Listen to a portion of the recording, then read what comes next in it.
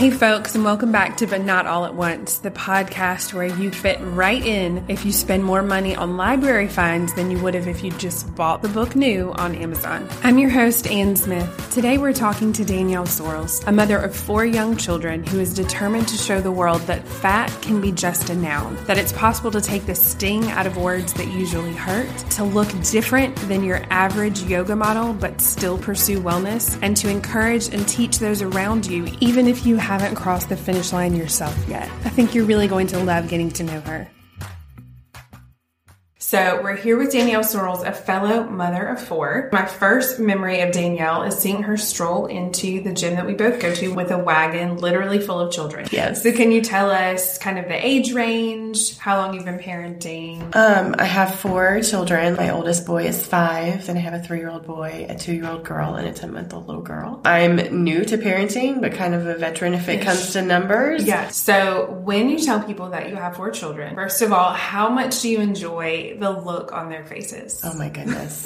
It's the best is when they ask the ages. 4 is a lot for people to comprehend, but 4 ages 5 and under is... So you have essentially had 4 in 4 years. I feel like I've been pregnant or newly postpartum for a long time. You have, continuously. Yeah. So one thing that we talk about in actual life when we're not being recorded is the number of, I wouldn't say stupid because I don't want to hurt anyone's feelings, but I would say particularly not helpful things people say to us when they see a woman with multiple children in public. And it doesn't even have to be 4. It can be 2. It can be 3 if they're young. There seems to be a very narrow window for what is generally accepted to be, perhaps your 2 children 3 years apart. Right. And anything that strays from that pattern is noteworthy and needs to be reinforced verbally to you by strangers in the grocery store. That's the truth. So tell me let's just say you walk into what kind of a store do you walk into? Because by the way, it is an undertaking. It is an undertaking.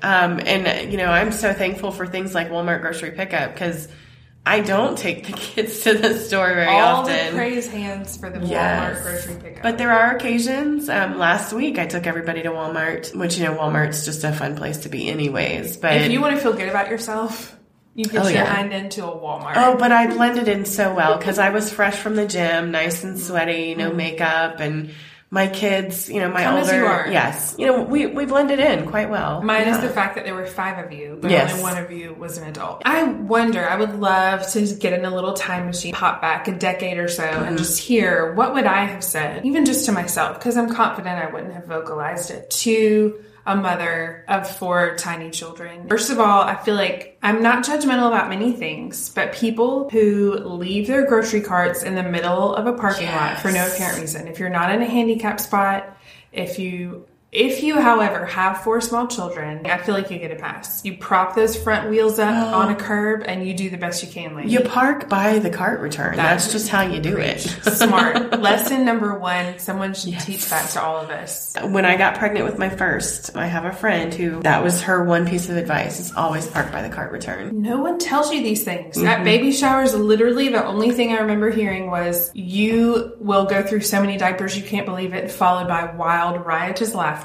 And then sleep when the baby sleeps, which will make you bang your head against a wall when the actual baby arrives. My children, I'm a few years ahead of you, so ours are 9, newly down to 3. So we're a little bit ahead of you in this process, and they are now at a point where they're comprehending things that people are saying to us. That is the age, I think, those age ranges at which they start to really perceive people's shock. Or are they all yours? Or perhaps, I realize you're not pregnant today, but if you were, that level of you're pregnant again. My oldest was 5 when I was pregnant with my 4th and was around when I announced that to people. And that level of, wait, why? How did you know this? Are you okay? Yeah. That was my favorite. Are you okay? Not actually offering any help of any kind, but just tell me the gossip, girl. How upset are you right now? What does that look like when you go out in public? Are they aware? They're not really aware. They don't know any different, but everybody else is pretty aware. We get a lot of positive. We do get a lot of positive. You have a beautiful family. I've gotten that several times. And it's funny because the extremely negative and the extremely positive both come from mostly the older people. But I get, some little ladies that, just, oh, they're so good. Like they'll watch me walk through, up and down a couple aisles and they'll stop me and tell me how well behaved they are, or how good they are. It just feels like even when they're bucks. not, you know, they're screaming and begging for toys, and it helps me get through the rest of Walmart. A little boost of serotonin Yes. that never did anyone wrong. Right. I think you do feel freer, perhaps once you cross about 75 to 80. The filter lifts a little bit, and I can already see it in myself. I feel like the little old lady. I want to come up to folks in Target and say, I know everyone tells you this, but it does go by so fast, Right. and you are doing a great job, and it is going to be okay. Just go home and snuggle that baby in a recliner and take a nap. And I remember thinking when it was my first child, I mean, if your baby was 6 months older than mine, you literally had no knowledge you could offer me. Right. You're not in the same boat, girlfriend. Yeah. Keep it to yourself. And now I realize that was probably very short-sighted. So I do want to offer that wisdom. And the other piece of wisdom I wish I could offer my earlier mom self is about the fact I'm a person who prefers to be in control. And the Lord laughs at you every time you struggle with that, which is just a moment by moment situation for a person like me.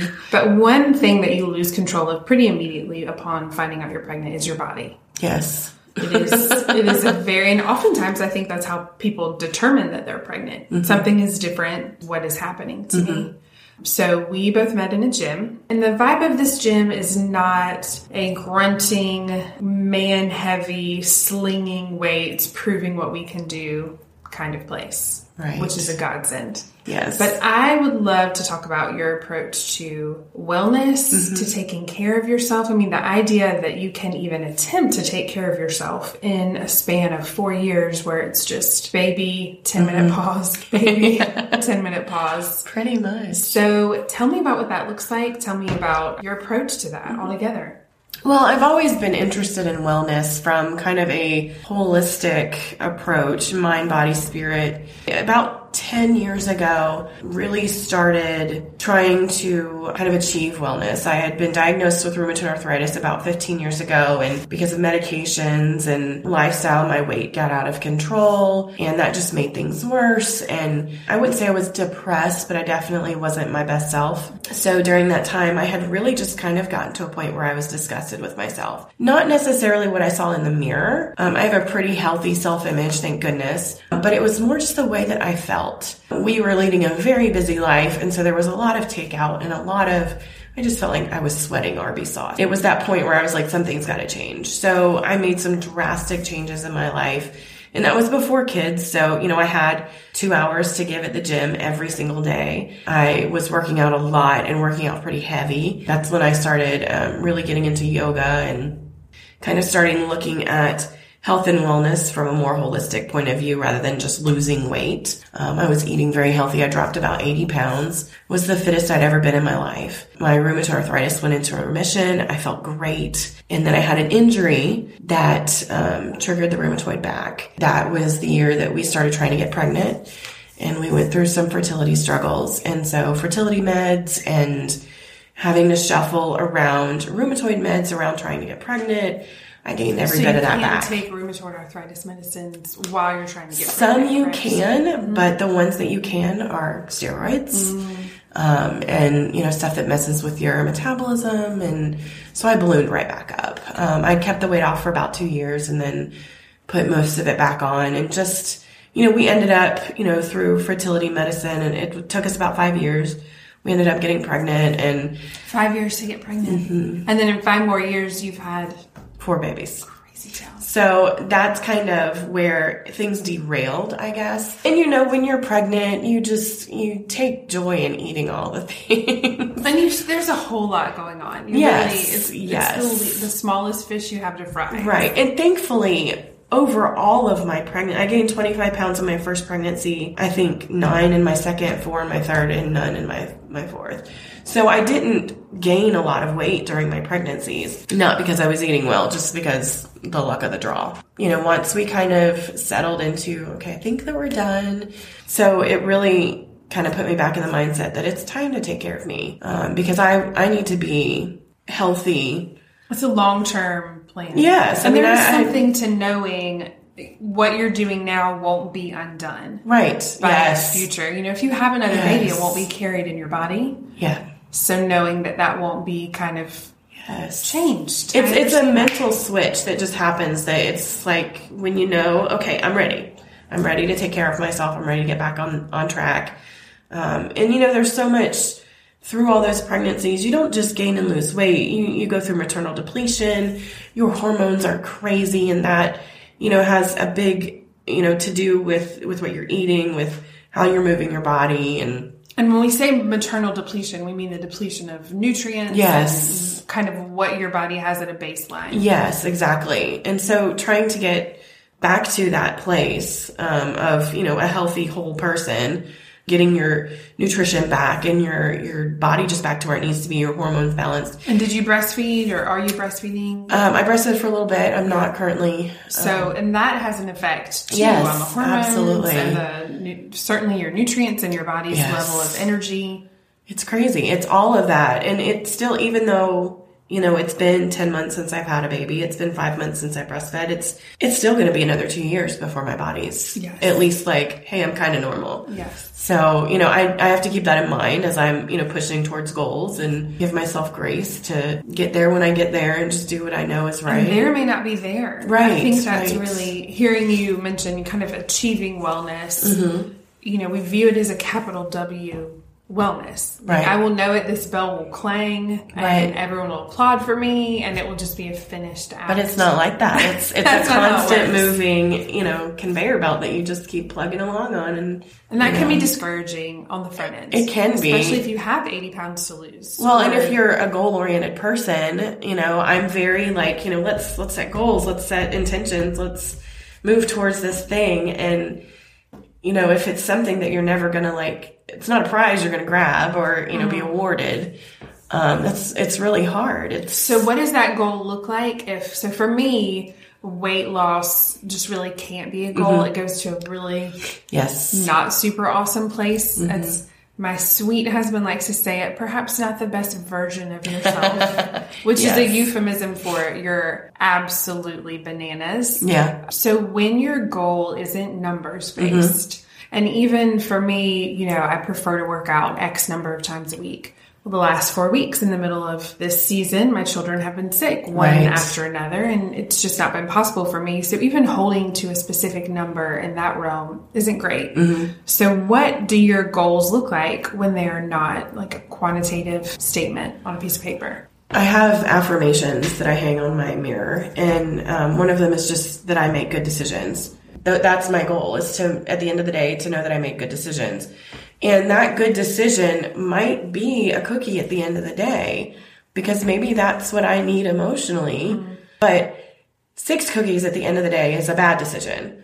Because then you feel horrendous. Right. And, I love your no way 19. I think that is amazing. It is, because when you're results oriented, it's very hard. But when I first started back in August at the gym, I decided I was not going to weigh myself for the first month. And that was probably one of the best things that I did. I know I lost weight that first month. The first 3 months that I was back at the gym, I lost the most weight. And I'm kind of curious as to how much I lost. Right. But at the same time, it doesn't matter, because I was creating habits. So my goals really are just to make good decisions. When I get up in the morning, I like to go to the gym every day because it creates routine. I've really struggled with feeling like I need to change my workout routine, because the workouts I enjoy are yoga and swimming. I really enjoy that. But I'm not going to drop pounds really fast doing yoga.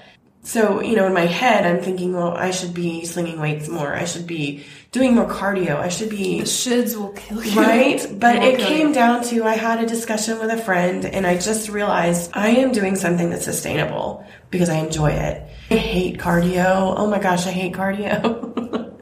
If I get in the gym and I run and I'm doing all this cardio, I'll lose some weight.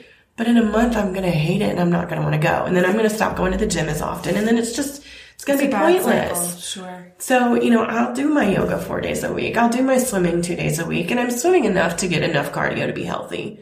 I'm doing enough yoga to build strength. You're running after 4 children. I am. Which is a form of exercise in and of itself. Yes, it is. But just doing something sustainable that I wake up in the morning and I look forward to going. To me, that is more important, because it is still moving me on that conveyor belt of health. And I think the 2 words you just said that were so powerful that if we were writing this out, I would underline twice, would be sustainable and enjoy. Because A, if it's not sustainable, it's essentially worthless. Right. And B, if you don't enjoy it, it can't be sustainable and it can't be healthy for you. Right. I spent a number of years using cardio in a very punitive manner. Yes. In a compensating. I ate this, so now we're going to pay for it here. Yeah. And I haven't been here to the gym in a while, so we're going to make up for it with 90 minutes of excessive cardio, and that psychological treadmill more than anything else. Well, I think that's where we have to look at the whole picture of wellness. It's not just about your physical body. You know, we want to be emotionally well, we want to be physically well, we want to be spiritually well, and all of those things have to work together. That's why I hate the phrase, nothing tastes as good as skinny feels. I know a lot of very miserable skinny people. So, you know, I wish that we could just erase that phrase. It's a remarkably unhealthy base, particularly the strongest memory I have tied to that.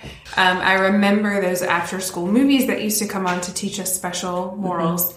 And I remember one about eating disorders and seeing these two girls, one of whom was a guest star on Dawson's Creek. I don't know where my keys are, but I can tell you she was a guest star on Dawson's Creek. And she said, nothing tastes as good as skinny feels. That was the first introduction at 13 or 14 that I had to that concept and thinking, yeah, no, probably. Absolutely, that is correct information, which this so movie sad. Was absolutely shown as a warning. Yeah. And I watched it, heard those signals, and thought, forget that noise. Let's focus in on these adorable little blonde girls. Yes. Who were everything I've ever wanted to be since I was tiny. Maybe nothing tastes as good as skinny feels. Right. And I hope... we don't use the word skinny in our home. We don't use the word fat. Yeah. We like to talk about what our bodies do in terms of helping us run really fast, helping us carry these heavy things. But how does that definition change? So nothing tastes as good as skinny feels, perhaps when you're in your 20s and you don't have tiny people watching your every move. What matters that much to you now? I just want to feel good. Like what it boils down to is I just want to feel good. I want to feel good, and now that I have girls, I realize the impact of my words and my actions. My parents were amazing at instilling a healthy self-image in me with their words and with the actions that they pointed at me. But what they said to themselves... I knew exactly where you were going with this. My mother was a yo-yo dieter, and I remember watching her go from size 6 to size 16 to size 8 to size 22 to size 6 again, just up and down from as early as I can remember. My mom had a lot of trauma as a child geared towards her looks. My mother's a beautiful woman, but she had nicknames like Ugg and Homer, and it really, she was an awkward teen. We all were. But she had a lot against her. She was overweight, freckles, red hair, and glasses, which I personally find endearing and adorable. Precious, yes. But, back in the 70s, it was a different time, and we were a lot less accepting. And so she had a lot of trauma around her looks, and she still carries that insecurity with her. But I think because she had gone through so much of that, she was very, very proactive with me. You are beautiful, you are smart. Anytime I would say anything negative about myself, my mom had this activity that if I said anything negative about myself, she would make me list 10 things about myself that were good, that were positive. That must have been agonizing. It was misery. But it had to be taped to my door for a full week. There were some weeks that there were 4 and 5 lists of 10 things, and they had to be different. It couldn't be the same. So, painstaking work. Imagine a 12-year-old let me dig deep, really deep. I have nice shoes. I was coming up with... My ankles are not horrendous. Right? They were really, really good about that. But it's still... It's a generational It really wound. is. But knowing that even though my mom could be so proactive to instill good self-image in me, but I still could take that negative by watching what she did, makes me very aware that as my girls get older, they're not just going to hear my words. They're going to watch how I treat myself, how I take care of myself, where I put my focus on myself, and that's going to impact them as adults. And I don't want them to go through life thinking that there is a certain size that they need to be pretty or to be accepted. I want them to know that it is what is inside them, that it is important to be healthy. It is definitely important to be healthy.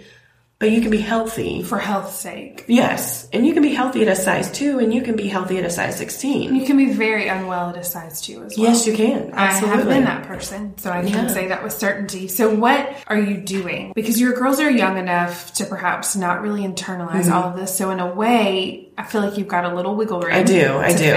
Figure it out. And I'm hoping that you will send me all the notes, because I've got my daughters are newly 7 and newly 3. And I already notice not so much the way I talk about their bodies, but the way that other people notice and talk about the way they look. It's one thing when it's about you. I think you almost can let it just flow right over you. And when it is the people that you've carried and grown and think are absolutely flawless, like I always say, carved out of butter, dropped from the heavens, just so perfect. It's a different story. So what does that mean? You have a little time to practice.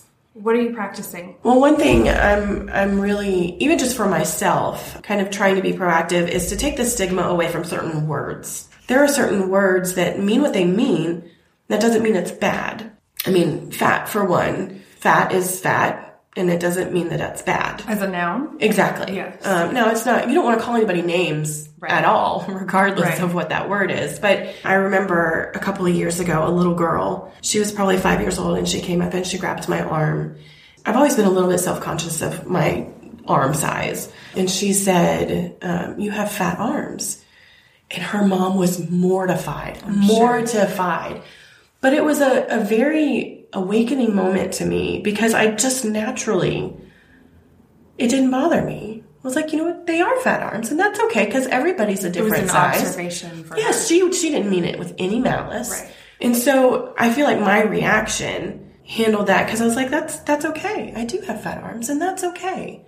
You know, we don't necessarily want to point out things about people's bodies, because that's not very nice, but there was nothing. She didn't need to be punished. She didn't need to be scolded. She made an observation, and it was a true observation, and there's nothing wrong with that. So, taking the power and the sting out of that. And so, you know, I want my girls to be able to hear things that maybe are intended to hurt, and just to be like, and are you trying to hurt me? Because I understand that that's just an observation and it's not a big deal. And it might be your opinion. Right, exactly. It might be fact, in which case it's not hurtful, and it might be your opinion, in which case... keep it to yourself. It may not matter to me in the slightest. Right. And I think the word fat is definitely thrown about. I am very loath to use that word simply because it is something that an internal voice has used so much, that there's so much power in that. You know, I remember my little boy, when he was probably 2, touching my leg and saying, "Your leg is so big, Mama."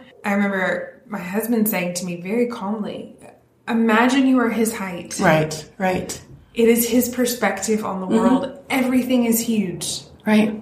He isn't old enough to know that there is a perceived value in the thinness or fatness of a piece of your body. It was, your leg is larger than mine.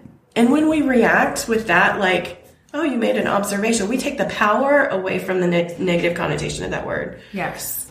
And perhaps we teach the people around us who hear that and see that interaction to do the same. Yeah. To take the power back from that word. That being said, I would love to move into a culture, small children aside, where we don't talk about other people's bodies. And that's one thing that I do try to, especially my boys, because they're in an age where they observe and they speak. Right. Which is loads of fun. One thing I always tell them is we don't make comments about people's bodies. Right. Everybody's body's different, and that's okay. We don't need to make comments about what shape and size they are. We can make observations in our head. We don't need to verbalize. We keep them there. Right. Yes. We were in they call it the haircut store. You purchase a haircut. It is a haircut store. There you go. We were in a haircut store, and I remember my oldest saying to me, at full volume, there's no other volume for these kind of observations, "Why is that man in here? He doesn't have any hair. Are they going to make him pay for that?" And I thought, how do you even respond? Because yes, this was a man who didn't have a great deal of hair. That is accurate. I don't think he was, being taken advantage of by being asked to pay for professional service that was provided to him. I am quite certain he didn't hear, which I'm very deeply grateful for. Yes. But it's that same kind of no judgment. He had no sense that more hair might be better than less hair. So just taking the concept of we don't necessarily talk about other people aloud. Right. That's a very powerful concept I think not many adults necessarily understand. I've found that A, both about bodies, and B, about life choices. Yes. Particularly with a larger family. And I'm sure for you, particularly with a large family that happened very quickly in a relatively short period of time. How does that unfold for you? Do you take the power out of their words by feeling good about your life choices? You know, we struggled to get pregnant, and there were times where I thought that I would be childless for the rest of my life. So what a blessing to have 4 children and to have them so close together. And even to have them, you know, my first 2 were fertility babies. My last 2 were the easiest, the stork dropped them off. Exactly. So what a blessing. And so I try to remind people of that, like especially when it's somebody close to me who's, because we've had some family members make comments. Sure. Sometimes it's just shocking more than anything else. Well, you know, we've had family members ask, when is Jimmy getting a vasectomy? I'm like, how is that any of your business? Literally none. Literally none of your business. And I want to just shake them and remind them, and you know, we struggled to get pregnant. We wanted nothing more than to have children, and now we have 4 beautiful children. What a shame for me to look at that as a negative thing. Sure. Well, I mean, how ungrateful would I be? That would be horrible. And it hurts my heart to think that you think of them that way. Right. Not everyone does. Sometimes they're speaking without thinking, and that's a thing that happens to the best of us. Yeah. Well, sometimes I want to get in their head and be like, what are you thinking when you say these words? Because I just don't understand. When people make comments, I shrug it off. Also, just remind them that they're not paying for them. I'm not asking for their help. If they're not actively babysitting for me on a regular basis for free, paying my bills, you know, I don't care. Like, hey, I'm the one doing all the work. You're not the one getting up, 3 and 4 times in the middle of the night. So what I like to think about in those moments is, okay, flash forward 20 or 30 years. When our children are out of the home, successfully launched, and we see that person in public, how does that inform the way that we walk into the world? And I would love to be just a ceaseless cheerleader for a woman who is undoubtedly exhausted, worn down. Can I watch your cart while you run into the bathroom? Level solidarity. But I also think about what that means as a mother-in-law, as a family member who wants to be supportive. There will be decisions my children and their spouses make that I more than certainly do not agree with. Right. What does that look like for you when you picture yourself in 20 years, knowing what you hear now? Looking at it from a mother-in-law standpoint, I think is really, really good. I often think about how will my boys describe me to a girl they want to bring home. I'm very passionate. I have a ministry idea of kind of marrying generations of the older women with young mothers, because I feel like there's such a need where, there's a lot of us young mothers who, we have small children. We are exhausted. We just want a break. We just want to drink our coffee without somebody sitting on top of us while it's still hot. We want a 10-minute nap. We want, it's little luxuries that we just want. Exactly. And a lot of us, especially in this area, because Greenville, there's a lot of transplants, we either don't have family close, or we are not emotionally close with our family, or for whatever reason, there's not somebody to come in and help us with those things. And so the only people that we have to reach out to are other moms who are tired and struggling and exhausted. So, yeah, Susie, you can bring your 3 kids over so you can go to the grocery store, but I'm going to die. I love you. I want to help you, and I will help you, but it's such, and then to be the mom who is reaching out for help, like, I see you struggling. I can't ask you for help. Right. I don't wanting to add a burden. Exactly. And so there needs to be these older women who, they're empty nesters, they're retired. Their will is not empty. Exactly. And I know there are these, I see them at the grocery store that just pine after my children. Who are rocking those babies on Sundays. And there's got to be, there's a ministry opportunity, and I just have to figure out the logistics. But to marry these older women who just long to hold babies, and these young moms who just want some help for, even just little things like, I don't know how to make homemade bread, but I told, our small group I'd bring bread tomorrow. Who's going to help me with that? Can we marry these generations and put these women together so that they can both draw from each other? Which is very likely how it was 100, 200, 500 years ago. But we've become a society where it's just not, the old people don't like the young people don't like the old people. They think we're irrelevant and the whole deal. But it needs to happen. It needs to happen. And if we could do that, we could solve so many problems. I think bridging that gap would be very valuable. Yes. And I think one thing I love about you is that I think you're seeking ways to find common ground among different populations. So whether that's necessarily the traditional wellness community, if I go on Instagram and I search some of your common fitness hashtags, right, I am not going to pull up the photo of a woman who looks like a human I might see on the street. Right, exactly. Or particularly a woman in her 30s who has had a taco or a baby. Right. How your brain works, what you're seeing in that space, because so many of us are siloed at home with a phone and some Wi-Fi as our only connection. Right. We're looking at pictures on Instagram that certainly don't reflect what's happening in the microcosm around us. And we're feeling alone, even though we have more connectivity than we've ever had. Yeah. How does that inform what you're doing? Well, I think a few years ago, God just kind of gave me the word grace. And I've really been trying to pull that word through my life in every area. And not just to give myself grace, but to give others grace. And so for me, in all areas, that just looks like acceptance and accessibility. And there are things that I have, been passionate about or wanted to do that I have not moved forward with because I felt like I didn't fit the mold. Working towards my yoga teacher training. I started a yoga practice, a personal practice about 10 years ago, and I had a teacher who saw something in me and, made comments about me, moving in and out of flows very well, and that I would make a good yoga teacher for X, Y, and Z reasons. And it really got me thinking, and I really was like, this is something I'd love to pursue. But who would want to learn about health and wellness from someone that looks like me? And 10 years ago, there wasn't people like Diane Bondi or, Amber Carnes, who founded the Body Positive Yoga and things like. There wasn't a movement like that for me to see that there were people like me who were.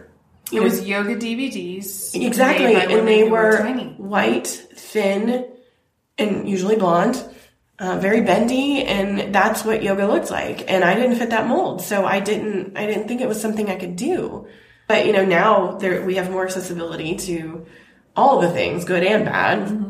But I've been very inspired by, a lot of different people who have kind of forged ahead and paved the way for accessible, inclusive, and not just in yoga. That's just a really good example, but in all areas of things that I want to do. And it doesn't fit a mold. I look for other people that are doing what I want to do that look like me or that think like me or that have the same circumstances as me. And once I find them, they've taken away my excuses, so it's time to move forward. Time to be exceptional. Yes. And then that blanket of grace is just, I don't have to be at the peak of wellness to be knowledgeable about it and to help guide others into a better life as far as wellness and fitness goes.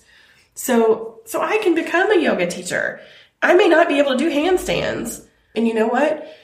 Like Big Booty Yoga is my absolute favorite. Her name's Katie. She is everything I want to be when I grow up. She is a body positive advocate. She's a yoga teacher. She inspires me on so many levels. If what she has done for me, if I can do that for someone else, even if I'm not great at yoga, and yoga is not something you get great at. Right, exactly. If somebody can see my picture of me doing some not perfect pose and say, I can do that. Oh, if she can go to this, level 2-3 yoga class every week and do it, maybe I can. And if I can inspire somebody else the same way that I've been inspired by others, then that's all it's about. That's all that I need to do. So if you could look back at the Danielle a decade ago, or even just a mom who's lost herself, what would you say? What do you wish someone had spoken to you all those years ago? Do what you want to do. If you've been given a vision, People don't just randomly get visions and ideas. I do believe that those are God-given. And if God's given you a vision for what that you need to do with your life, move forward. Just move forward. Don't worry about the details. Don't pick it apart. Don't sit and spend hours coming up with all the reasons why you can't.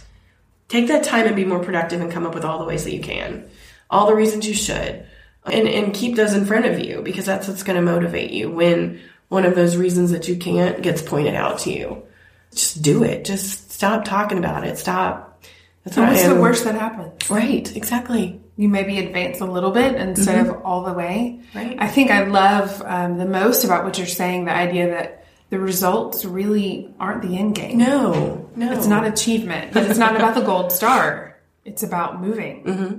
Just try. And it's just a shift in perspective. I'm an achiever. I want to achieve. But if I can just achieve progress instead of perfection, if I can make progress the achievement, the goal, the star that I need to get, just progress. And if I can do that, then you're winning. Yeah. Progress, not perfection. That has been my saying with my children, because it's very hard as an achiever when you have little children that mess your house up and ruin things. Yes. Progress, not perfection. And that has been a big, that's been our bed making motto. Progress, not perfection. Which is such a metaphor for everything big in life. Your bed making motto can really apply to any number of circumstances for people big and small. How did you make it through a 3-year-old making their bed? Like, that has been the most stressful thing. Mostly, I would say they don't make their beds is how we make that. Also, the girls now have what I call sleeper cars with curtains. They're so Making cool. your bed is easy when you just pull the curtains closed. So I'm trying to figure out a way that can translate to a queen size bed. Stay tuned, because that is my life goal. Right. You can't see me, and therefore none of this mess exists. Nice. So when people hear this podcast, which, by the way, talk about not aiming for a gold star. We are not here to break subscription records. We're just here to talk to one person who needs to hear it. How can this one person find you? They can find me on Instagram. I am Fat Bottom Mama, fat_bottomed_mama, MAMA. And that's probably the best way that they can reach me. There's a lot of other social media stuff in the works, but nothing nailed down quite yet. It's a work in progress. It is. It's a work in progress. I love that. Well, I'm so thankful for your time. Yes. And really thankful to have run into you in that wagon full of children. Absolutely. Many months ago. And hope you'll come back and talk to us soon. Absolutely. That's it for today's But Not All at Once. Thanks so much for joining us, y'all. I hope you'll subscribe because we have a lot to talk about this season, and I don't want you to miss a single story. If you love what we're doing, would you consider leaving us a 5-star review on Apple Podcasts? It would mean the world. Like more than a porch drop of a large Chick-fil-A sweet tea with pellet ice. It's a big deal. Come join the conversation at But Not All at Once on Instagram, or email me directly at butnotallatonce@gmail.com. As always, I'm Ann Smith, and I'll see you right here next week. Bye, guys.